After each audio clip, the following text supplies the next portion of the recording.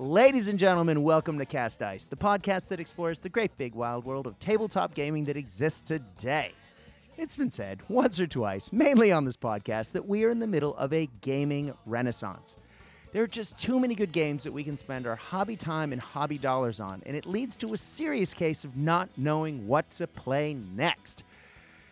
And I guess that's the purpose of this podcast. It's to talk about the games that my guests and I enjoy playing, to talk about big industry events that are going on, and to talk to the people who make these games. Well, last week, I had my good buddy Jermaine on, and we talked about a lot of games and the things we've been painting and the different games that are out in the ether at the moment that are catching our eye and that our friends are playing. And we in Melbourne are in the middle of another sort of non-determinate length COVID lockdown. So hobbies sort of taking a weird time. I guess time and hobbies taking a weird timey-wimey, sideways, bizarre stretch. So I guess what I determined with Jermaine last week was I guess I'm just painting things to make me happy. So I'm painting things, some models for Marvel Crisis Protocol. I'm working on my G.I. Joe stuff. I've been painting some Transformers to play Bot War. I've been painting just a lot of weird and wonderful things that sort of take me largely back to my childhood. But in my conversation with Jermaine, we started talking about fantasy, Warhammer Fantasy, Square Bases, baby. And that got me thinking, and I've been thinking a lot about it this week. And if we're going to talk Square Bases, there are some people we need to have on this week. From the Dwellers Below, the evil mind who is possibly the best Square Base general I've ever met. Some call him the father of lies. Others call him assorted thunder names. I like to refer to him as my friend Nick. Welcome back to Cast Dice. Thanks, Brad. Very cliche, but it's great to be here. Long-time listener, first-time caller. No, you've been on several times, and I know you don't listen. That's okay. But speaking of people who have been on before, with the name that sounds a lot like the guy I just said, the man behind a podcast that I've been listening to an awful lot and who are in the middle of a hobby challenge involving Square Bases and several other things I want to talk about. The dude behind the beard and the mastermind behind one of my favorite new podcasts, Dudes Talking About Toy Soldiers. I didn't screw it up that time. Nick Beattie, welcome back to Cast Dice. Thanks, man. It's always good to jump on and just talk shop with you. Man, now, for those who don't remember, Nick is the insane hobby god who brought us a Tiger 2 like no other in bolt action and converts models to a level that hurts my brain. But you have a group of friends who you like to talk shop with, talk hobby, talk games, hence the podcast, I should say. And you guys are in the middle of several cool challenges at the moment. One is you guys did a sports-like draft of units to do a Horus Heresy bizarre sports draft league that Jermaine was talking about last week, which is awesome. But you're also doing a Warhammer 6th edition challenge. Now, before we get into the main topic, why 6th edition? Why not anything else? Because 6th has been dead for an awful long time. Oh, from our current much research into it, what it came out in 2000, so 21-year-old game system. It's pretty crazy when you think about it like that. We've got one guy who's getting into it who was 1 at the time, which just crushes my soul on an unbelievable level. Right? Yeah, but the reason we went 6 is like a lot of us had played 8th, and 8th was fine. It was the game to be played, coming up on almost 10 years ago, probably somewhere around there. Mm-hmm. It was the game to be played, but it's very restrictive to get into due to the percentages. You want to run your cool vampire lord, well, you got to have 500 points of zombies, don't you? So it's not a very good gateway drug, if you will, or like an entry level game, because to get people into it, they need to invest a huge amount of time and money. Whereas 6th edition seems to be the edition that a lot of people, if you're not playing 8th, talk about, and it's got so much more cool psychology and stuff. But when I first got into Warhammer, 6th edition was the Warhammer edition. Like I was into 40k when I was younger, as all good little teenage boys are. But I still like vividly remember like when the Hordes of Chaos book was coming out, they had all like the all the white dwarfs leading up to it. They had each white dwarf to a particular god and stuff. The art, the fluff, the knights. God, I love the old 6th edition knights. Like, to me, it's so, not to overuse the grim dark term, but it's very grim dark and a bit more low fantasy. Yeah, exactly. And I guess and now Hohen, you'll definitely be able to speak more to this, but when Warhammer 6th edition came out, the systems, because I started playing fantasy in 5th, and yes, that is the Lizardman box. I played 5th, and when it went to 6th, I had just started working for Games Workshop a second time, or I was about to. And when the edition came out, I was an outrider. And so there was a local shop, and I was living in Boston at the time, Danger Planet Games. And they had a startup league, and I brought my Chaos Dwarves. Everyone roll eyes here. And I ended up playing in that startup league, and it was 6th ed, and I fell in love with square bases then. I think my friend Brian ran the shop. He did a really good job of making it interesting and having it accessible for new players. And though I'd played 5th, I'd played it really poorly, and I don't think I got much better in 6th, but I had a lot more fun doing it. And so for me, 6th was this jump into the magic system, cleaned up a lot. It went from cards to actually, the dice system that I'm sure we'll talk about in a minute. The way that units interacted, the fact that they cleaned all the army books out at one time and brought out the booklet Ravening Hordes and sort of restarted everything at once. It felt like a nice place to start, and I really like a lot of the rules that were in it. But from 6th ed, and 6th ed was a step up model count-wise from 5th, but then from 7th and then to 8th in particular, the armies got significantly bigger. And then towards the end of 8th, we went from having huge units to huge monsters, and insert joke about putting howdahs on everything in 8th edition. But I guess the game just felt bigger and bigger and bigger as the editions got. And then it got so big that the world literally exploded in the end times, and then it ended. Nick, do you think I'm doing a fair representation of that? Yeah, I think that sums it up pretty well. Certainly 5th ed, I didn't play 5th. I came in very early 6th. I think there are a few army books out, but most of the rule sets were Ravening Hordes. And so you moved from 5th to 6th ed, where 5th was really hero hammery. You had just these gigantic, monstrous lords that were just dominating the game, and 6th ed was a big step away from that into a more troop-focused game. 7th edition probably moved almost closer back towards 5th edition in that sense, in that it was like probably more hero hammery than 6th ed.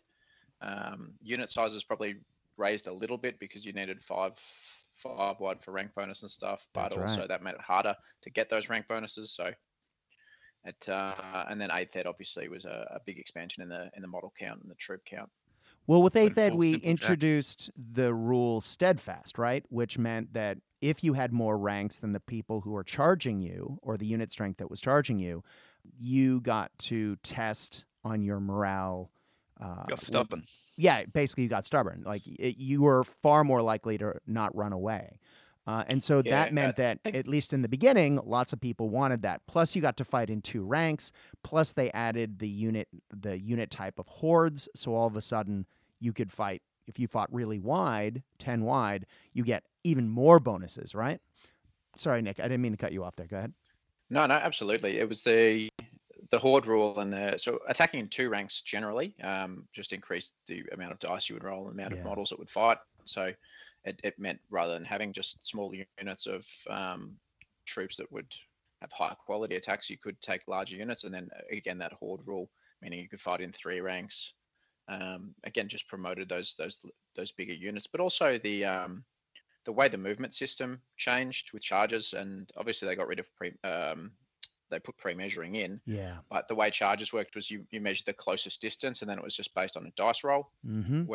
Which meant these big units that were 10 model wide units could actually wheel around and actually make charges. Whereas in 6th and 7th ed, if you had a unit that was that wide, they just got slowed down because of the wheeling on the outside of the unit. Exactly right. Nick Beattie, I know you've said something a second ago. Did you want to add to that? I was just saying that 8th went full simple, Jack. Like I'm an 8th edition baby. I sort of came in, I think, a year, maybe even less, away from the end times. So yeah, that was a bit of a shock in the face. But yeah, 8th was definitely hard to get into, and yeah, the random rolls and there's I suppose you probably want to look at a more formatted thing, but there's so many issues wrong with 8th by comparison to 6th. I find even not having actually stepped on the 6th battlefield, just by reading through the rules, poring over the army books and stuff, just the differences are crazy. Like one of my first memories from a tournament for 8th edition was someone just Thrones of Vining, Dwellers Belowing. I think was that the life one, Dwellers Below. Oh yeah. Yeah. Dwellers Blowing, killing my vampire lord, game done. That was so much fun. You know what I mean? Like, shouldn't have failed your strength test. Oh well, yeah, shouldn't have rolled that 6. That's the Dweller Below podcast moniker, by the way. Couldn't resist. Yeah, but where's I just found you look at the magic system in 6. It's buffs, low key damage. It's not the Purple Son of Xurus on a unit of ogres. Game over. Yeah, exactly. Yeah, absolutely. It's just super toned down by comparison. Yeah, and that's not to say that 6 had it was a perfect rule set. There's plenty wrong with 6. There's always something wrong with something. It's Games Workshop. Let's be perfectly honest. Yeah, exactly. Yeah.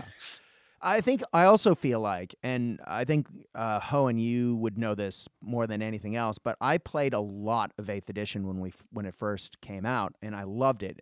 We were doing the Dwellers Below podcast. I was playing in a lot of events. I was traveling interstate for events, and I was really passionate and really into it. But the game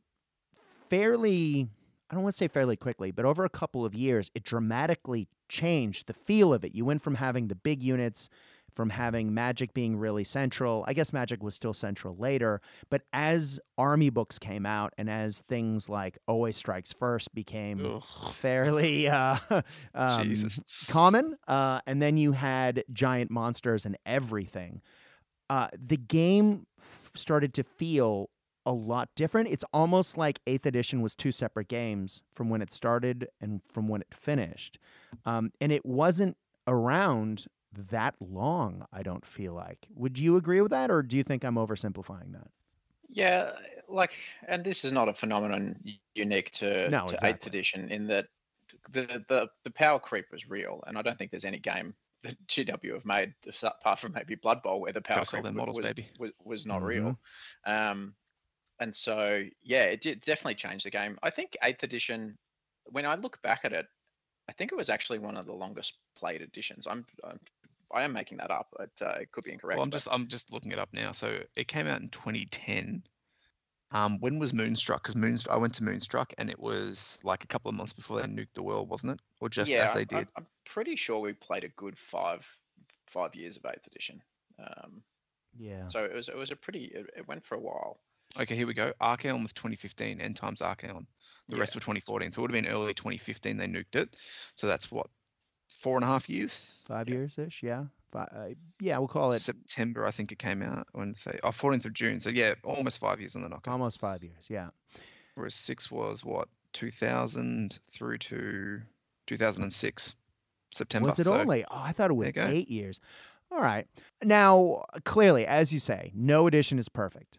But I heard someone say on a podcast, I was listening to The Old World Lives, and they were talking about the benefits of both editions. And it got me thinking, because they said something that I think resonates well, which was, one of the guys said that 6th edition, it is a great representation of smaller conflicts. You have smaller units. It's not as grand on the tabletop. Whereas 8th edition, you have these giant monsters. People are throwing these spells that end the world.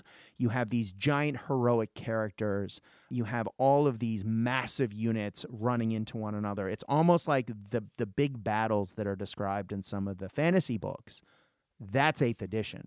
And it almost feels like 6th edition is the smaller scale, nitty-gritty, Joe the Joseph, let me be a little more thematic there. Joseph, the leader of the Empire militia in a particular area, has put together a couple of units of his bros, and he's got some knights and the local warrior priest together to fight off an incursion of night goblins, but not a big one.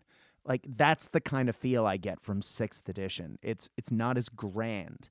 I believe in the 6 it says somewhere, I could be completely wrong, can be possibly lying to you, but they mentioned somewhere in the scale on the 6 that like the units are sort of representations on the battlefield. Like, sure, there's 12 guys in the unit, but that is, think of that's 120 man spearman unit. Like, they were sort of analogs for the size. They weren't like a 1-to-1 representation. Think about like fighters in Battlefleet Gothic. They're huge by comparison to the ships. It's just a representation on the battlefield, whereas I think 8th might have tried to be like, well, no, let's have 1-to-1 guys for what it should look like. Yeah, I also think that 8th edition was, let's sell a lot of models. But Yeah. as someone who worked for Games Workshop in sales, let me tell you, that's a thing. Shocking. Hoenn, now you and I met playing in a 6th edition event. I was fleeing from 40K and looking to play some fantasy. And I guess it was the end of that because I was no longer in the States and I was down here, clearly, and we played a game. You played a fair bit of 6th, and I know you played a lot of 7th and 8th. Do you feel like that as far as scale went, that it crept up as it went, or do you have a different feeling about that? No, I think Nick summed it up pretty well, and I actually do remember that exactly what he was talking about, in that they did have something saying this is not a 1-to-1 representation. I think they kind of moved away from that later on. Yeah. But yeah, it certainly grew. The games grew throughout the editions, and the scale, sort of the scope, if it were to change, that's for sure. Now I should mention, Nick, how old were you roughly when we played our first game? I was thinking about this, and I reckon it must have been 2005, because that's when I first started playing events. And so I'd say I would have been 14, 15. And at the time, I was the #1 ranked Warhammer 40,000 player in Australasia. And who won that game? It wasn't you, that's No. for sure. I got my clock cleaned by a 15-year-old. Friendship won that game. Well, yeah, it was great. No, I actually distinctly remember being a complete little douchebag. Yeah, and I was not happy about it in that game, but then 5 minutes later we were good friends. So there you go. That was in my 14-year-old taking this all way too seriously phase. But nothing changed in the 10 years following that, right? No, I just got actually good. Yeah, exactly. Exactly. Oh God, yes, I got beaten by a very young teenager, and that was when I let competitive gaming pass me by, kids. Well, let's talk a little bit, guys, about how 6th ed listing was different from what some of the editions that came later, specifically 8th. And I guess we're going to talk mainly about 6th and 8th, and maybe a few things in between or before. Is just the middleman, isn't it? 7th had some pretty significant moments to it, but I didn't enjoy 7th like I enjoyed 6th and 8th for some reason. I just seemed to lose a whole lot, and I'm not sure what it was about 7th that I didn't quite like. I think, as Nick said, it was very hero hammery. That said, I loved the Demon book in 7th ed, as did most people in the world. Wasn't that bent? Yeah, it was so one bent. of the main problems with 7th. Yeah, exactly. That book. But yeah, I had a Keeper of Secrets that seemed to have a baseball glove and caught every rock thrown by every stone thrower on the planet. So using the baseball glove, man. Yeah. Not a keeper. This will probably be terrible podcasting, but I vaguely remember you playing a couple of games against Drew in a very short period of time with Yes. the Keeper of Secrets. Am I remembering that is correctly? correct. We played, I think, like 4 games in one afternoon at Hampton, and it was one of those when we were practicing for events, and it was one of those, okay, we're playing. I have lost horribly. All right, re-rack. Let's try this again. What went wrong? How can we do it right this time? And at the end, like, everyone was standing around watching, going, why does your keeper keep getting hit in the head with a stone? And it was, it was one of those things. Rock Lobber's not that not that particularly accurate, but I got hit by a stone and took 6 wounds every single time. Jesus. Including, I vaguely remember, well, I fairly specifically remember, in fact, that you finally got round to putting your keeper behind a building, and then the stone thrower scattered onto the keeper and did 6 wounds. Yes. At which point I just gave up. And I think I stopped playing Keepers of Secrets after that. Anyway, 6th edition versus 8th. 8th was a percentage system. So you needed to have a certain percentage, as Nick talked about earlier. If you were playing vampires, for example, if you were playing a 2,000-point army, you would need something like 500 points of core, which would probably be zombies, which meant you would need to paint 10,000 zombies. However, in 6th edition, there were core units, special units, and rare units. And for example, if you were playing less than 2,000 points being roughly the game that you were going to be playing at the suggested level, I believe, you needed 2 core units. You could have up to 3 special units, and you could have up to 1 rare unit. And then you could have a total of 3 characters. None of those would be a Lord level, and up to 3 of those, of course, would be heroes. Are we talking at 2K or before 2K? Below 2K, up to gotcha. 2K, up to 1999. 1999. Yeah. And then if you went to 2000, which was the expected level, you would go to 3 core. You could have up to 4 special, up to 2 rare. You could have up to 1 Lord and up to 4 heroes, but you couldn't have more than 4 characters. So I feel like it would be easier to get rid of a core tax, so to speak, in this edition. But I also feel like you didn't need to paint 10,000 models to play. I really did like that about this edition, that you got to see almost more variety on the tabletop, I feel like. And I don't know, Nick, Hohen, you played this edition along with me. Am I representing that right? Did it feel that way to you as well? Or am I just remembering this with rose-colored glasses? Look, there was certainly in late 7th edition, where just a lot of armies just didn't have good core units, and that's why the demons were actually quite good, was their core were insanely good. And so you just have armies that were like, okay, I have to take 3 core units, and it was like 3 super minimum size core units, and so you just didn't see core at all, which I think is why they brought in that minimum 25% into 8th edition, which from a thematic perspective probably was an improvement in that you saw more core troops, and those are the kind of things you expect to see. But from a balance perspective, that didn't really help at all, because from a Vampire Counts perspective, it sucked. Yeah, I mean, Vampire still had ghouls and stuff like that, so they had some good core, but that still weren't great for 10 points. It was the armies like the demons that were just like, well, my core are still awesome, and now Chaos Warriors, everyone spends more points on those core that they didn't want to take, and yeah, cough cough, bloodletters, cough cough. They were a thing. Says the guy who has a bloodletter army to another guy who has a bloodletter army. Well, I guess the list variety is something that I want to talk about as well. 6th edition was pretty amazing in that the variety of lists and expansions that the game had seemed to be more than any other that I can recall. And I did have a lot of expansions for a lot of editions of Fantasy. I mean, not even getting into Storm of Chaos and the Lustria campaign. Was Lustria 7th?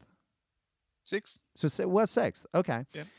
I mean, there were just a huge number of army lists as part of those campaigns that added on. But even in the back of the 6th Ed books, a lot of them had alternate army lists that would allow you to change the makeup of your force to allow more variety on the tabletop. It is pretty cool. Not to mention, you look at the base rule book, and it has, I believe there's Skirmish in there.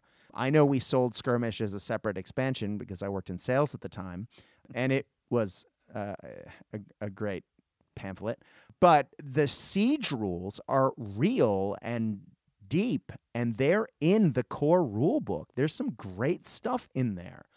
And I just feel like 6th Ed just had the depth. It was pretty expansive. Beatty, I know you've been talking about this on your podcast. Would you agree with this? Oh yeah, the stuff in the but like if you go and look through all the White Dwarfs and the annuals and all that sort of stuff, the amount of army lists that came out was just crazy, absolutely mind blowing. And obviously I wasn't around during that time, but it seems like they're pretty accepted. You know what I mean? Yeah, absolutely. Plus the General's Compendium, which was Oh, I've got that in hard copy. That is such an awesome book. Back when they used to tell you to convert stuff and make your own terrain. So fun story. That book was the very first book put out by the U.S. studio. It wasn't done by the UK studio. It was a passion project for the manager at the time of the U.S. studio and the longtime manager, Jeremy Vitok, before he went and moved to the UK and joined the UK studio. It was almost his audition piece. And so, I was one of the guys who was there when they were making that, and they needed to borrow some models. So my Chaos Dwarf army is actually in that book. I'm going to have to go get it and have a look now. Yes. But that is a fantastic book, and it was such a great addition to the game. There were so many cool bits and pieces to that. And look, the hobby of the US guys, the quality of guys on that team was outstanding. And so the models in that book, and I'm not talking about my army, I didn't paint those units, which is why they borrowed them from me at the time. Just everything in that book is astonishingly good. And that was not something that was put out by the UK studio. But there were some great books in there as well. Hoenn, what do you think about all the expansions for that game? I know that you are a big proponent of rack 'em up on both sides and let's play, who gets to 20 points first, battle game. But there was so much to that edition that allowed you to put variety on the tabletop and different ways to play. What was your take on it? Yeah, look, when I was playing 6th edition, as previously discussed, I was a pretty keen teenager that was playing with a lot of people who were very good at the game. And so I wanted to be like them, and I wanted to play tournaments and win tournaments. And so at that tournament level, those games, those lists weren't as deemed as acceptable. They weren't as common. But looking back, one of the biggest things that attracts me to 6th edition is that nostalgia factor, and that is boosted a lot by all of those lists. And there's so many of them, because you look at like the Vampire Counts book. Best, so good. I'll whip that out right now. And the Vampire Counts army book has some amazing choice. You've got all the bloodlines, so you can have your von Carsteins, you can have your Strigoi, you can have your Blood Dragons, your Necrarchs, and your Lamians. I think I got them all. Yes. And so you've got those bloodlines, but then in the back of the book, so there's already all this customization, which there wasn't to be had in later editions. And then even beyond that, in the back of the book, there's like a specific Blood Dragon list where you can use the Lance formation, and you can take Black Knights as core. Mm-hmm. And so the customization and the different lists, it's just so cool. And playing now, because I'm not playing competitively, it's getting to use all those cool themey lists, and I just absolutely love it. Yeah, like there's even a Necromancer's army in the back. Like you don't have to run a vampire. How cool is that? Yeah, exactly. And all the supplements they released, mm-hmm. like the Chronicles, the annuals. Yep. For me, my absolute favorite book was the Storm of Chaos book. Mm-hmm. Such a good book. All the armies in that as well. God damn. Yeah, like the vibe of the 6th edition Warriors of Chaos stuff, all the miniatures, just the vibe of those rules, and that was when they first released Be'lakor, mm-hmm. and the model for that was just absolutely like amazing for that time. I'd say he's still one of probably the better Demon Prince models to come out. Oh, I love that model. It's a stunning model. I've got 2 of them, and slight segue. They've released one for Age of Sigmar, which is also a stunning model. I've just been building that the other day. It's just very big. It's very nice.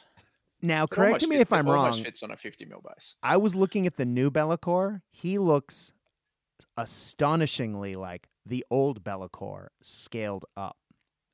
More so than I think any other redo of a model the Games Workshop's ever done. Probably helps that Be'lakor was a good model to begin with. Like look at Karl Franz. The old Karl Franz was hokey as all get up. You know what I mean? Yeah, and one of those things that like a lot of people didn't like about the shift to Age of Sigmar, and I'm part of that, is that they moved away from that classic IP because that was a more generic IP, and they moved to this more sort of crazy, Watertight, zany, lock it up. things that they are clearly GW's IP, and so when they'd redo something, it would be zanier, it would be bigger, it'd be crazier, and some of the models were absolutely amazing, but it didn't look like it used to. So like things like the redoing the Empires, the Cities of Sigmar, and the naming conventions, very different vibe. Exactly. It's just like, with the Warriors of Chaos stuff, or Slaves to Darkness, when the Slaves to Darkness, when they actually re-released that about a year ago, they did new Chaos Warrior models, and very old models at this point, but those new models look like the old models. There's a nod to them. Yeah, and the Knights are almost spot on too. You put them next to each other, and they actually look like the old ones, but with better posing and better sculpts, and they just look better and more dynamic. And this Be'lakor model is similar. I've got the two of them next to each other on a shelf, and they look like the same guy. One guy's just a little bit bigger, but just way better.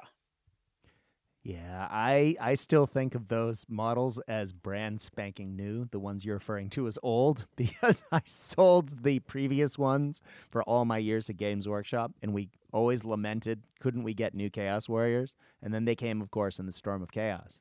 But I was here, not working for the company anymore at that point.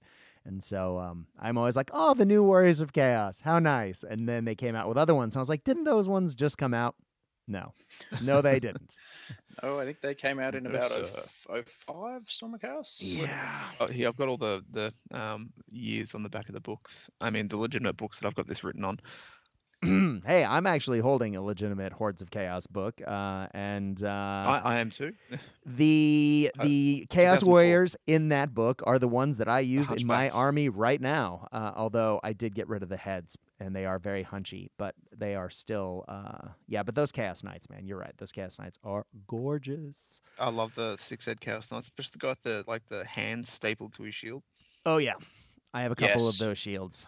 I may have, because back then I was pulling models out of metal bins in the back of GW, I may have grabbed a handful of those. Anyway. My absolute favorite range of models is that classic 6th edition Storm of Chaos era Chaos Warriors, all of the metal heroes. And I actually, I've been collecting that kind of stuff. I've got almost all of that range. And so one day I'll paint them up. Maybe I'll pay someone to paint them. But yeah, that like the metal Archaon when they released it was an amazing figure. I've still got my one from when it came out all those years ago. Got it for my birthday back in the day. Yeah, I managed to pick one up a couple of years ago. But even like the Archaon on foot, I have him. Games Day, I got one of them. The Be'lakor model, but just all the heroes, that was the absolute pinnacle for me of vibe and models. Yeah, because they released it pretty much. They released a mounted and a foot model for each of the major powers, didn't they? They did. Yeah, they did. Yeah, which was so cool. The Khorne one did look a little silly. That horse. Oh, are you thinking about the Khorne one or the converted one they had as well? Hargroth, the blooded one. No. I mean, he was ugly. No, the actual Khorne one looked. That horse looked. The one with all the wavy chains. Yeah, weird. I really liked it. No, there's just the guy holding the axe. Oh, you mean on the horse? Yeah, the horse one was weird. Yeah, gotcha. No, but let's. Boob Snake was where it was at though. Oh, that is the Boob Snake, and the Juan Diaz Demonette edition. Boobs everywhere, ladies and gentlemen. Yep. On that note, let's shift over to the magic system from 6th edition, because it was a radical change from the 5th edition, which was the cards, the storm. Oh, is it Storm of Magic? I'm trying to remember the box. It's all on you for this bit, buddy. Yeah, no, there was a magic. Storm of Magic was a supplement they released in 8th exactly. edition. Maybe I'm getting that confused, because there was a 5th edition Magic expansion that had a bunch of cards, and so you would have these cards, and people would always lose them, and they get dog-eared, and they get beat up, and it isn't like the edition that we have, the system that you have now, where it's in the book, and then you can get the card to put on the table, which is a nice add-on. You had to buy the whole other Magic expansion again if you lost the card. It was very frustrating. 6th edition was great because the Magic system streamlined considerably from what I remember. And I really like the system. You got 2 dice start and then an extra dice for every level of magic user that you had. And then it was almost like the game within the game. Now, the spells, they did some damage. They could do some things. As you said, they had, you could buff some models or they had consequences, but they didn't end the world either. But you could definitely, it was that moment of, how do I use my dice this turn? And your opponent has dispel dice of a similar level. And so there was always that poker game almost between the two of you to try and get magic off. Versus in 8th edition, and I did love the magic in 8th, you rolled for how many dice you got. And so you could get anywhere between 2 and 12, and that could feel real bad if you were like me playing in the 8-round CanCon fantasy tournament with my Warriors of Chaos with a Tzeentch theme, and in almost every single round, I rolled 4 or less dice. It just felt really bad. And so, but having run Tzeentch Demons through 6th and 7th, and having all of these magic dice out, I don't know if I played Tzeentch Demons in 8th edition from memory. Maybe I did. But it didn't feel the same because the consistency of the magic was, I don't know. Hoenn, you played through 6th, 7th, and 8th. What was your take on the magic system? Do you think... I really like the magic system in 6th. What are your thoughts? I really like it in 6th because the spell laws and the spells were toned down a lot. They crept up a bit in 7th edition, and magic got pretty oppressive because you had to invest points in magic just to get magic defense a lot of the time. Yeah. And so because you get 1 power dice for every level, and essentially for every 2 levels you get 1 dispel dice.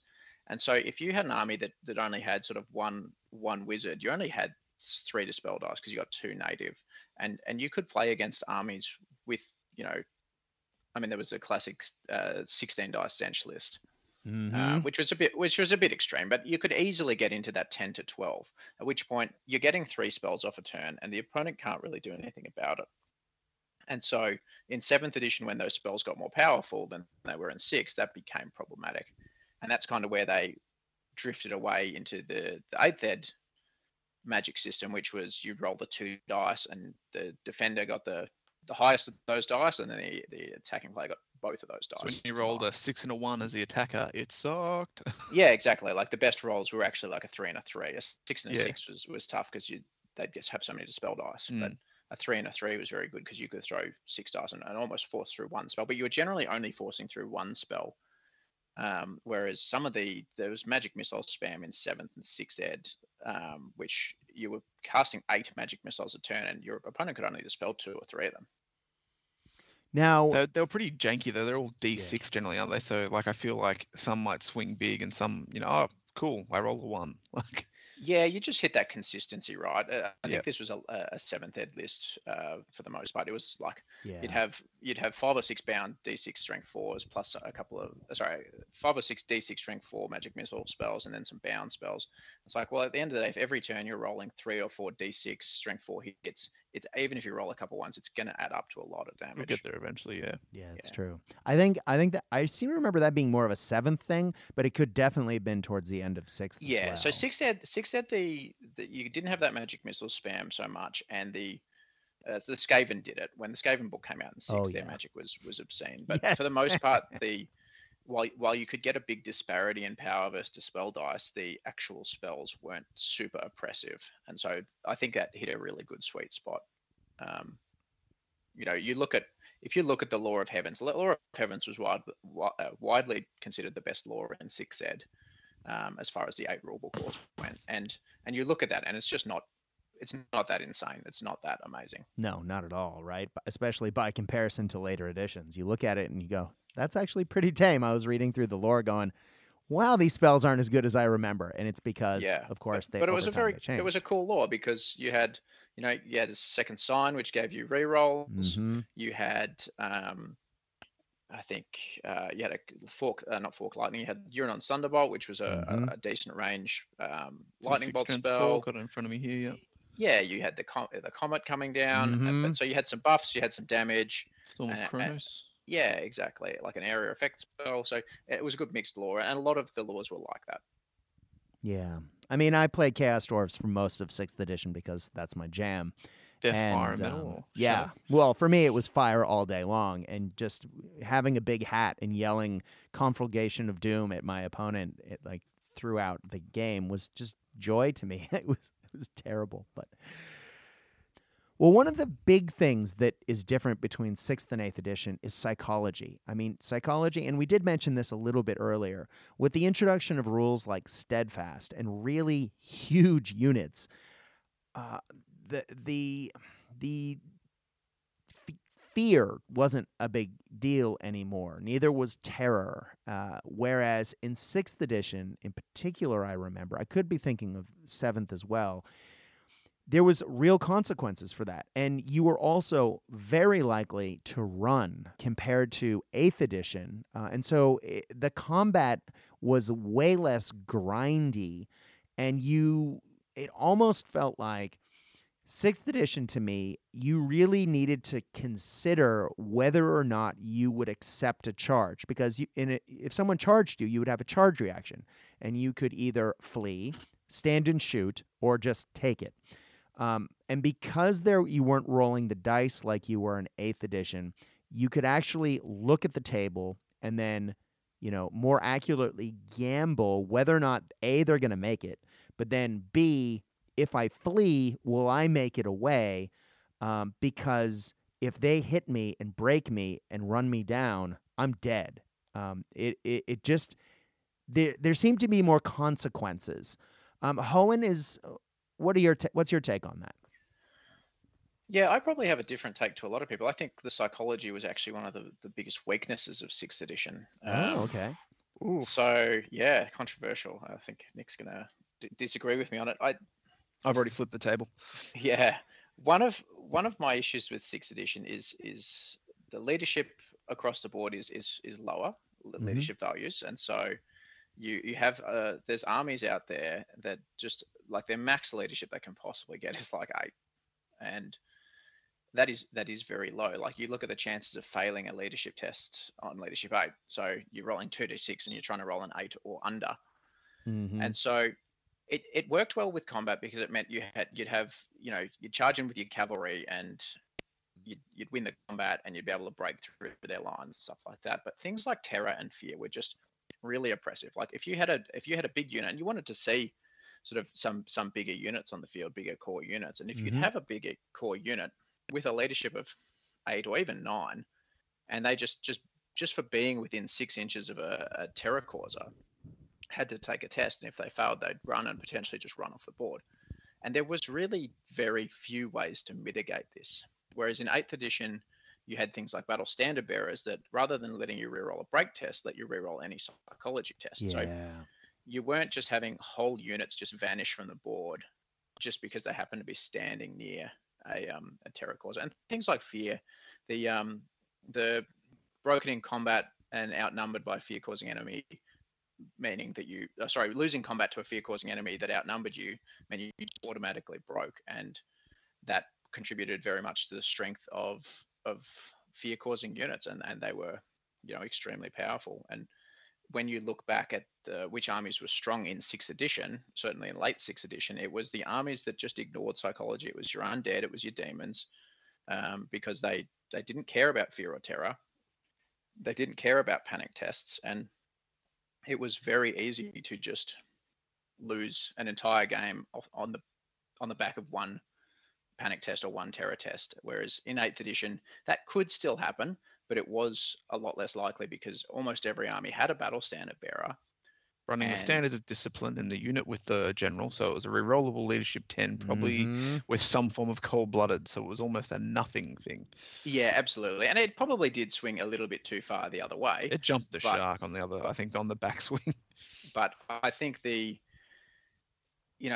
you mentioned the way combat worked in that you tended to you do a few wounds, and that you wouldn't get the attacks back, so you'd know you weren't getting attacked back. Yeah. And I think you could get some real non-event games in 6th edition where your opponent's quicker than you and faster than you, so they just charge in, they attack. You don't get to roll any dice. You lose combat. You don't have BSBs weren't very common because they were expensive and not very good. Mm-hmm. And so you would lose combat. You would almost always break, and then you're panicking potentially your whole army. So I actually think it's one of the weaknesses of 6 as far as feels bad moments in the game. 8th edition probably swung a little bit too far the other way, where psychology just wasn't a big thing at all. Yeah. I think on balance that was probably still better than in 6th edition, but there's probably a middle ground to be had. Yeah, I think I seem to remember having played a lot of 6th edition using the Ravening Hordes lists, and that isn't just because I was running Chaos Dwarves, because I played a huge amount when it first came out. And so I think a lot of the units that would clear the front rank and then not allow your opponent to swing back, that didn't come until you got the books, the army books later with the jazzier units. Or with the better rules. And so I think my memory is that, each person playing would do, clearly you want the charge because you're rolling more dice. You're more likely to cause some casualties, but your opponent is rarely going to lose their front rank. Whereas later when we see some of the really, high end, Blood Knights. Chosen, Khorne. There's no Blood Knights in 6, which upsets me greatly, but that's I'm thinking of the wrong edition, clearly. But yeah, as you say, Khorne Knights is the perfect example where they where they charge in, clear your first rank, and you're not rolling any dice back. You're right, Nick. That feels real bad. Was 7th any better? I don't remember this. 7th was worse for that, because the units just got better, and the defining sort of meta in 7th edition was very small units. Multiple small unit armies were very strong, and things like small units of Blackguard, because you had to run small units, right? Because when you charged, you got to strike first, and it got to the point where all of the units were high enough quality that if they struck first, they were pretty much going to wipe out most of the front rank. And so, or they'd have a hero in them, and the hero was going to wipe out the front rank. Yeah. And so you had to take small units because your small unit was enough that it was going to wipe out the enemy's front rank. But if you took a big unit, you were opening yourself up to the fact that you get charged by one of these smaller units, it would wipe out your front rank. And even if you had some ranks and stuff, you were still going to lose combat by enough that you were probably going to break. And so you couldn't risk having, these big infantry units because they were too easy to take out without them actually getting to affect the board. I do remember. If you're running pikemen, have you read the pike rules? Dear God. Yeah, pikes for Dogs of War were insane. Whew. So good.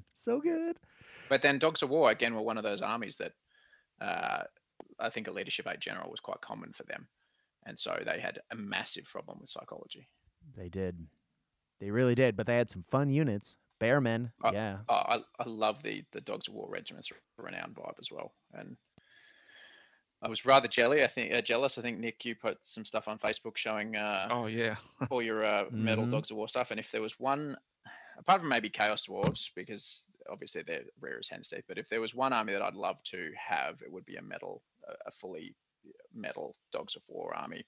I bought them years ago at the end of 8. I was going to run them as Dark Elves, because Dark Elves had lots of access to crossbows and spearmen. Mm-hmm. Yep. And then I think they nuked it. I'm like, into a box they go, and I was scrounging through stuff the other day. I'm like, holy cow, man! Like, wow, good save, I think. Yeah, exactly. I had one of those moments the other day. I opened a suitcase of metal, and I found 50 Chaos cultists from Mordheim. Oh, nice. And went, where did I even get this? But and I know your collection of fantasy models, I'm sure trumps all of us and a half. Well, I'll just quickly on the flip side for the 8th versus 6th sort of psychology and everything.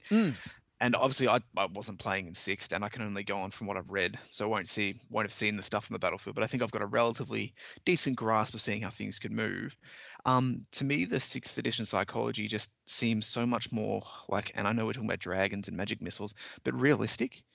And the way that heavy cavalry and shock cavalry work in 6th versus 8th. So like, as my only on-table experience with 8th, but psychology may have not been a thing at all. It was completely negated by rerollable leadership 10 for everything: terror, fear, panic tests, all that sort of stuff. So I don't know, like, and as a vampire count player, when you had to, I'm pretty sure I felt you paid for fear on your models, it was useless. And I definitely get the having a whole unit, like, unit panic off and panicking the rest of your goblins off or something, a feel bad moment. But I don't know, to me that just sort of, I don't know, helps balance, I don't know, massive horde armies, because like you see in Age of Sigmar and stuff, like this is, I'm going way out on a limb here to use as an argument, but they've completely gotten rid of, or for all intents and purposes, decent leadership mechanics. And so where's the negative to running these massive amounts of poor troops? But to me, just looking at the 6 rules, like the fact you've got to take a panic check when you're getting flanked by just a unit of at least 5 models is awesome. It's so thematic, like infantry back in the day didn't sit there and just receive a charge of heavy cavalry into their flank and just take it and keep fighting to the front. Yeah, and like, I don't know, just that whole psychology to me, and also the fact that heavy cavalry, because like I ran Blood Knights religiously in 8th edition. I loved them. That's what got me into vampire counts. They were kind of useless. Like, you could smash another cavalry unit, maybe, if they weren't elves on the charge, and stuff like that. But it was just, you'd hit this big infantry block in the flank, or like you got lucky in the rear, and the infantry block just goes thunk and takes it. Like, I don't know, there was just always something wrong with this thunderous, awesome cavalry charge coming in, and then just boop, it stops at the front of the unit. I don't know, it felt very grindy. Cavalry had a real hard time unless you ran them quite deep. I think they made a bit of a comeback towards late stage 8th, when the meta shifted towards more monstery sort of stuff. So it started, 8th went through the sort of phase where at the start it was huge blocks of infantry. Everyone's like, wow, you can take these giant blocks of infantry. We're going to do that. Yep. And there was a lot of comp and things that would target, or restrictions targeting those big magic spells as well. So everyone took these huge units of infantry, and then, so in response to that, I think everyone went, well, I'm going to take these big monsters where the infantry aren't really going to be able to maneuver. The monsters are a lot more maneuverable than the infantry. They'd get thunder stomp, and they would absolutely carve through these infantry units. And then as a response to the monsters, you kind of saw the cavalry being more popular because they didn't get stomped on. There was no thunder stomp or stomp on cavalry. Oh, that's right. And there weren't those huge infantry units anymore because they'd kind of been driven out by the monsters. And so cavalry kind of made a comeback, because a decent sort of 10-man cavalry unit would actually trouble a monster quite significantly.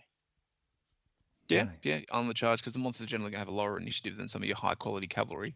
Yeah, and the cavalry will be coming in with probably a rank bonus and a banner, versus the monster coming in with no static combat res and not having that steadfast rule or anything like that. Oh, definitely. Like, I think there's definitely fors and against on both. I'm just looking at it from a purely, mechanical side from 6th, and from the sort of, whenever I play, like obviously I had vampire count, so I had to move up pretty slowly. But even with Vargheists and all that sort of stuff, there was still enough big combat blocks to sort of make a lot of these hard-hitting small units kind of useless, especially with stubborn, the lack of fear mattering, all that sort of stuff, and with ASF everywhere. Goddamn ASF. Yeah, that was a terrible rules decision. I was never a fan of that rule in any way, shape, or form. It didn't need the reroll on top. Like, yeah, it hurt. It hurt real bad. Madness. But yeah, I look forward to seeing the I suppose I can talk about how I look forward to seeing how fear works. I'm running a completely mounted Slaanesh army, so immune to psychology. I was about to say. So I'll probably biased in the other direction, but definitely as a vampire count player, I'd love to see fear work. Like, and it's so much more realistic, again, stupid in a magical game with dragons and zombies, but like, if you're seeing all your mates getting clubbed to death by a shambling monstrous horde of zombies, you're not going to stand there and just go, I'm gonna keep fighting. Like, you're gonna be like, I'm out. I don't need to be stabbed to death by zombies. I can run away from them. Like, there's so much more of that, almost, you can't control it, but it is a human element. You know what I mean? Many battles in the ages weren't won by a complete killing of the enemy army. You just broke it, they all legged it, and it was done. Yeah, absolutely. And maybe something that kind of I link to the psychology of being an issue, and one of the for me the weaknesses of 6 is it linked very much into the fleeing rules, and the fleeing rules in 6th edition are legitimately terrible. they basically don't address where units go and how they move around stuff. Whereas, that's and that was right. what was one of the big changes they made in 7th edition, was that you'd flee how you fled and where you fled. Mm-hmm. 6th edition rules, but they essentially just don't address it. It just says you flee away from the enemy, and it's a like, lot of holes in the 6th edition rules and weirdly placed rules. Like barding is in it's a weird spot. Like yeah, so you've got those fleeing rules. So not only were I thought the sort of psych rules probably a bit oppressive, but then it linked into fleeing and units fleeing. And just, when we went back to playing 6th edition, that was one of the things we noticed, because they cleaned that up so much in 7th and 8th edition, and it was crazy. And there is I think it's a White Dwarf. Maybe it's in the Chronicles. There's a page that's floating around if you are getting into 6th edition that has kind of 4 steps to resolve a fleeing unit, and that helps a lot. And just bring that in, paste it on top. if you're looking to play, but even that, it doesn't address it nearly enough. Is it like one of those, if you're playing amongst mates, like I won't say a bad word here, but don't be a tool about it. Like, just use what would be fair and logical. Yeah, it's so a very I imagine confusing rule set. And in 8th, it was you bolted straight away, wasn't it? Like front to front, away from the unit. Yeah, so they put in that you would go through your own units and stuff like that in 8th, which you didn't do. And that could then cause a panic test on the way back, couldn't it? Yeah, exactly. Yeah. And so, which I think is a good rule, which, because the leadership was so high across the board, it never caused anything. Big, but like in 6th edition, like the fleeing rules and the panic rules, it's like you've got a unit of unit strength 5 or more that starts the turn within 4 inches of you.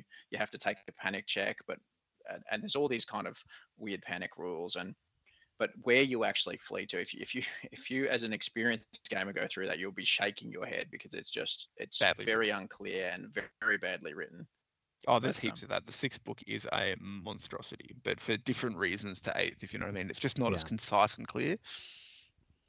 Yeah, I have a take that I haven't heard anyone else really say, that I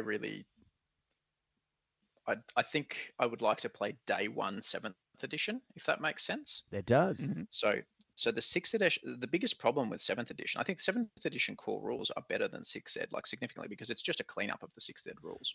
Now, let's talk about that, because you go from unit ranks are 4 models deep, you go to 5 models deep, right?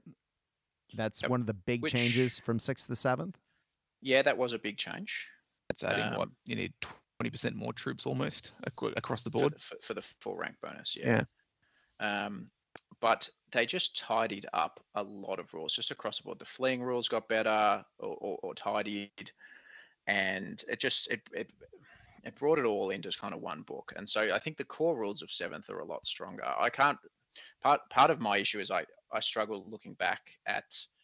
I can't remember exactly when the transition happened between 6th and 7th, and in my kind of thinking back to my sort of career of playing those games, if that makes sense. It does. I can't remember which events I played with 6th and which was 7th, because they were very similar. Yeah, they were. But the main problems with 7th edition were the army books, the Dark of book, the Vampire Camp book, and the Demon book were just insane. And so I really like day 1 7th the thought of day 1 7th edition using all of the rule books from 6th. Yep. So and using all and letting people use all those crazy back of the book lists and stuff like that. Kislev allied contingents. Yeah, exactly, because they're really cool. But using the slightly tidied up rules of. I've heard a few people say that, like, just you play. I think they might have just said you play. I can't remember who his name was, but on Facebook, good old Book of Faces, just sort of said play 7th with 6th ed magic and 6th ed books. Boom. Even the 7th ed magic wasn't too bad when it first came out. Yeah, that's true. It's just the books blew it up a bit. The books gave you the ability to spam magic missiles more and stuff like that. So, yeah. Well, guys, let's our time is sort of running here. Why don't we bring this together by talking about some of the reasons why you might play 6th versus 8th or 8th versus 6th, because that seems to be the large topic for tonight. Now, albeit we just said maybe try 7th using 6th book. And I actually, Nick, now you're going to make me go find the 7th ed book, because I don't know where mine is. But that's such a good idea. Anyway, 6th edition, it was almost grittier. It was a narrower focus. It was smaller armies. You had the lap around rule. Magic was less significant. but in a good way, if that makes sense. It almost feels a bit less hero hammery and a little bit more units matter. I know that's funny going to 8th where you saw the super units of infantry, the hordes and with the steadfast rule. But then I always think of 8th, and maybe it's just because of how it ended, of 8th being the addition of the Howdah monster. Yo, bro, I heard you like a Howdah, so I'm going to put a Howdah on that. And then another Howdah, and then another Howdah. That just might be my memory. So for me, I really like the idea of 6th being the smaller nitty-gritty games. And I think a lot of the edition of 6th that I played was like 1,500 points. So I think I was playing smaller games as well. So it felt intimate almost. Hohen, what are your takes on that? Yes, for me, it comes down to I think the most important thing is play what your friends are playing and play what your community is playing, because Play what you can play. yeah, it just makes it easier to get games and you're going to enjoy it more from that perspective. But for me, what I like about 6th edition is it's very close to my heart. Is that's when I started wargaming. That's when I was 14. That's when I started going to Games Workshops. I was buying White Dwarfs. And I would read that White Dwarf cover to cover. I would read all the 40K articles, and that is when I fell in love and started wargaming. Before that, I played a bit of chess in primary school, but like I discovered wargaming, when I was sort of 12 and started really playing it when I was sort of 13, 14, 15. Started playing tournaments and met the people who are my friends to this day. 20 years later. Case in point. Mm-hmm. And so exactly. So. And like wargaming and Warhammer particularly has been such a huge part of my life and the people that I've met. And so that all kicked off with 6th edition. And so there's a real nostalgia element to 6th edition for me. And I think there were some amazing models, some amazing rules, really cool thematic rules. So there's a lot of flexibility in 6th edition. Are the rules the most polished rule set you're going to get? No. 8th edition, a lot more polished, a lot less rules inconsistencies, but a different game. And so for me, the real nostalgia factor hits me with 6th edition. And I think it's just that kind of, it's a bit of a golden period. It's I like the rules. I love the world building and the different armies you can take and the flexibility. And I love all the models. And so for me, it has a very good sort of place in my heart. And that's why I advocate 6th edition a lot. Yeah, and I think I'm similar. I mean, I did play previous editions, but 6th was where it stuck. That's the one that I got. It really clicked, and that's the one I enjoyed playing, I think, the most. But Nick, you guys are starting from scratch. From what I've been listening to on Dudes Talking About Toy Soldiers, from memory, one of you played 6th edition? Out of the large group of dudes you have playing this, I think Jordan may have played a little bit with his brother back in the day, sort of thing. Yeah. So you guys you don't have that nostalgia. You don't have that connection to 6th, other than maybe from a fluff perspective. Why? I guess for you, what are some of the big hit moments for 6th? And that's perfectly fair. I feel like, so don't get me wrong, I don't have anywhere near the ties to it that Nick does, but I definitely have that as that Hordes of Chaos thing, which I loved. The art was amazing. I remember reading all the White Dwarfs with all the cool extra army lists. Not that I wasn't even into that fantasy that much at that point, but just it's when you're younger, everything's better. Like that's just in your head, you know what I mean? So you're reading through all this, like, oh, I remember that. So there's definitely a layer of that for me, but that's definitely not the case for a lot of the other boys. A lot of the other boys have come into wargaming a lot later. Like Jermaine, who you were talking to the other day, I think he's only been in wargaming 5 or 6 years, maybe. Yeah. So he's like, I think he even missed out on 8th. So the other side I'm sort of coming from, or the point I need to combat with sort of my group, if you will, if you want to go that sort of aggressive, is sort of buy-in. Like 6 has a much lower footprint and an ability to have battles at lower point levels. Yeah. Whereas 8th edition is it's catastrophic the second you want to run something cool. Because of those percentages, you've got a max of 25% on your rare, which is probably something cool. You got max of 25% on your lords, which is probably a dragon lord of some description. Like all the cool, funky fantasy stuff, you've got to build up your army to get those big units in. Whereas 6 is you can go, well, let's go 2K, you can get your Lord in there, dump 2,000 points or 1,500 points into him, who cares, and run the cool little models you want to do it. So we're not running into it like we've got a tournament prep, we've got to have world smashing armies. Yeah. We just want sort of a guide and an end goal to just do some fun modeling, and that's really it. And the art's amazing, so evocative. Yeah. I feel the 8th edition, there was too much explained, sort of what was happening with 40k now. There's too many colorful pictures, everything about everything. Whereas 6, the fluff still definitely had the dark spots you weren't sure about, the unexplained happenings, you know what I mean? And I think, as your description was, these fights, it's 40 dudes defending their village against a couple of Chaos Horsemen that are still a threat, you know what I mean? You don't have these necessarily big grand set piece battles. And I think they also lend themselves to, I'm a massive fluff nerd, love my fluff. It makes explaining your battles much easier as well. A small warband getting in here, there, and everywhere is easy as buggery. This huge grand army appearing in the middle of the High Elf Isles, well, yeah, not happening. Yeah. Yeah, I've not really considered it from a perspective of wanting to play it without having that model base, because I've got that base of models from when I did play and from 8th edition and stuff. So yeah, I certainly not considered that, and it's a very valid point. The buy-in to the to a dead system essentially is a lot easier. And for anyone who wants to get a good vibe of what 6 Ed was like and what the fluff was like, the 6 Ed, and we mentioned before, the Vampire Counts book. Get that book and read it. The art is amazing. Yes. The fluff is amazing. The rules of how you can theme your army is amazing. That book is the absolute pinnacle for me. Definitely, without a doubt. I don't think GW topped anything beyond that. It's the Hordes of Chaos book, but that's just me. It's amazing, and the fact that the way it links up with the Beasts of Chaos, right? Or whatever it's called, Beastmen of Chaos. The way it links up with that is almost its own Vampire Counts, but the Vampire Counts is all in one sitting. But yeah, the way that you can fiddle around with everything between Beasts, Mortal, and Demon in the single Hordes of Chaos book is so awesome. It's classic Chaos, you know what I mean? Before they'll split up into their separate brackets. The 4th Ed Chaos book is still, I think, one of my favorite army books that GW has ever put out. I just absolutely love that army book.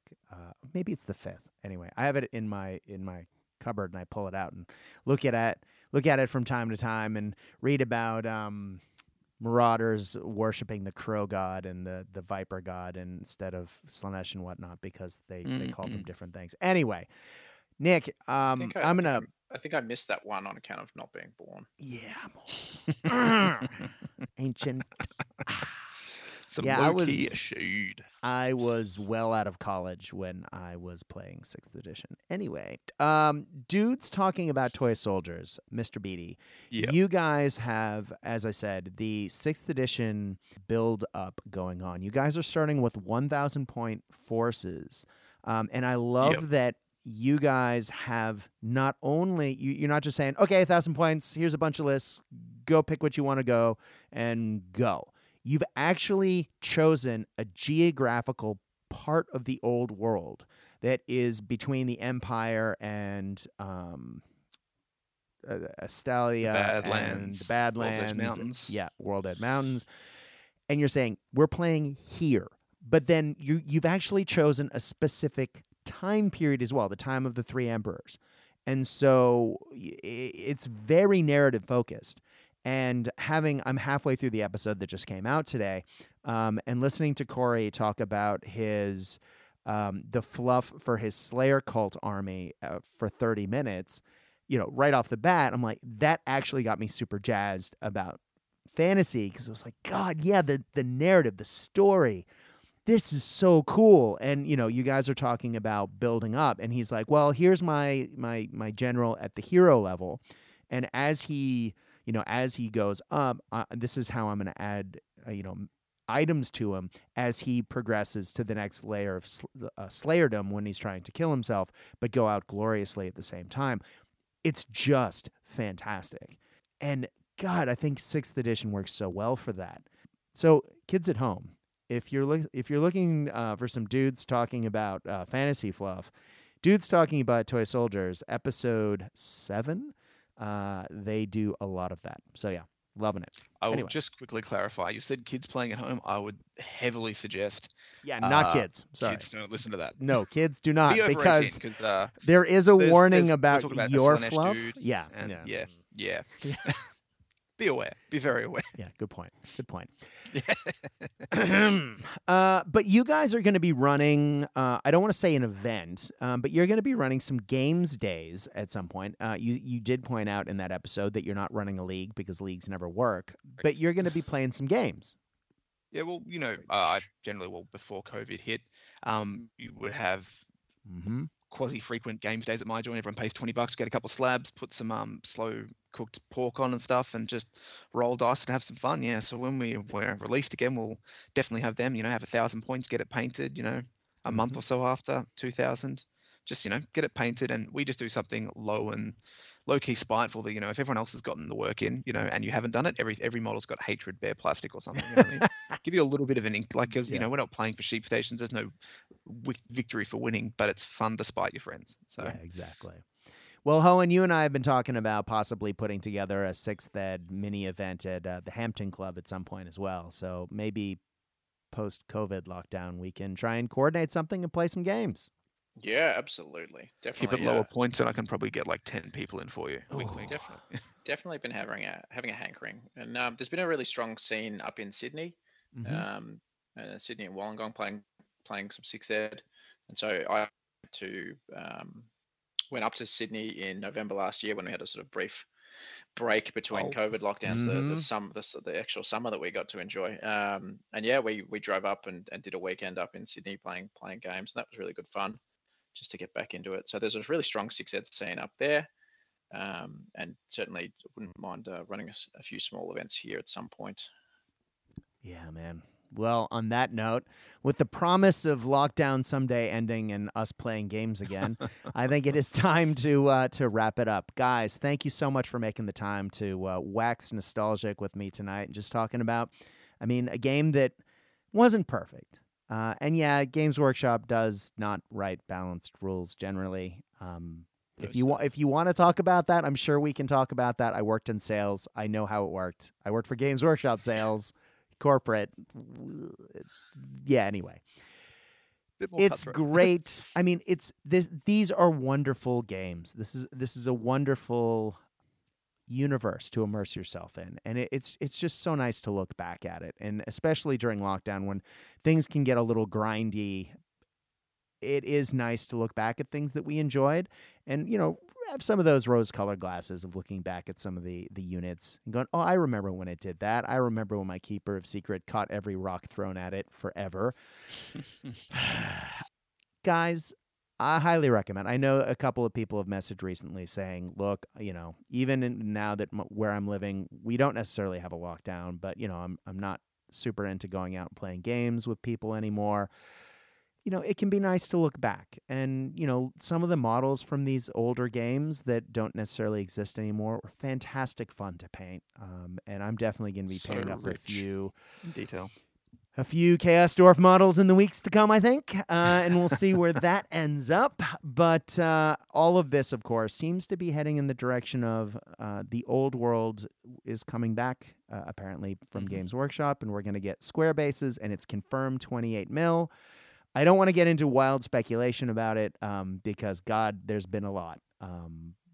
I'm sure we'll save that for another episode. But Nick and Nick, thank you so much for coming on tonight, man. Both of you, it's always amazing to hear your voices, and I can't wait to see both of you in person soon. Thanks, man. Yeah, absolutely. Yeah. Thanks we for both having us. waited and we both did it. Yeah, thanks, man. Thanks for having me on as well. It's always good just to talk a bit of hobby. Definitely. Hohen, thanks again, brother. No, thank you. Always a pleasure. And I did the bad host thing by saying Nick's and then saying both at once. Terrible. Guys, we both tried to be polite and yeah, we both. Yeah. But you can tell we're both on podcasts because we both paused and then went, someone has to speak, otherwise It's gonna be dead air. we're just going to sit there, and then we just both came at the exact same time. Perfect attunement. I'm laughing hard over here. Guys, thank you very much for listening to. I know this is sort of a niche topic, and it isn't one that we don't, we always cover on the show, but it's lockdown and I wanted to do something fun. So I hope you've enjoyed this. I have had a few people messaging with ideas for the show recently. Thank you very much. I have added them to the list, and I've got some really exciting guests coming up. And next week, I have something special. It's going to be a little different from the normal, and I think it's going to be illuminating on the global pandemic and what that means for us as hobbyists. Are you going to have Alessio on talking about the cost of shipping containers? I'm having someone who knows a lot more about it on. Okay. And someone who might use much more colorful language. So I'm looking forward to this. I'll leave it at that.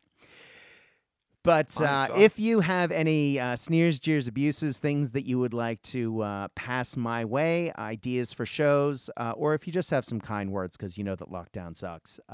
Look, I'll send you some dick pics later, man. It's fine. Thanks. We appreciate it. Just go to Facebook, and this is Owen's favorite part. Cue the laughter. Just go to Cast Dice, CASTDICE. You're guaranteed a response. From me, my name is Brad. I know that some of you sometimes wonder why it takes me so long to reply. Please remember that despite my accent, I am in Australia and I do sleep sometimes, even during lockdown. But I think on that note, it just brings us back to what my old buddy Casey always says. When you are playing the games that we know and love, I hope your dice roll hot. I hope your beverages are cold. But more than that, we at Cast Dice hope that you are having fun. Guys, seriously, stay safe out there. Good night.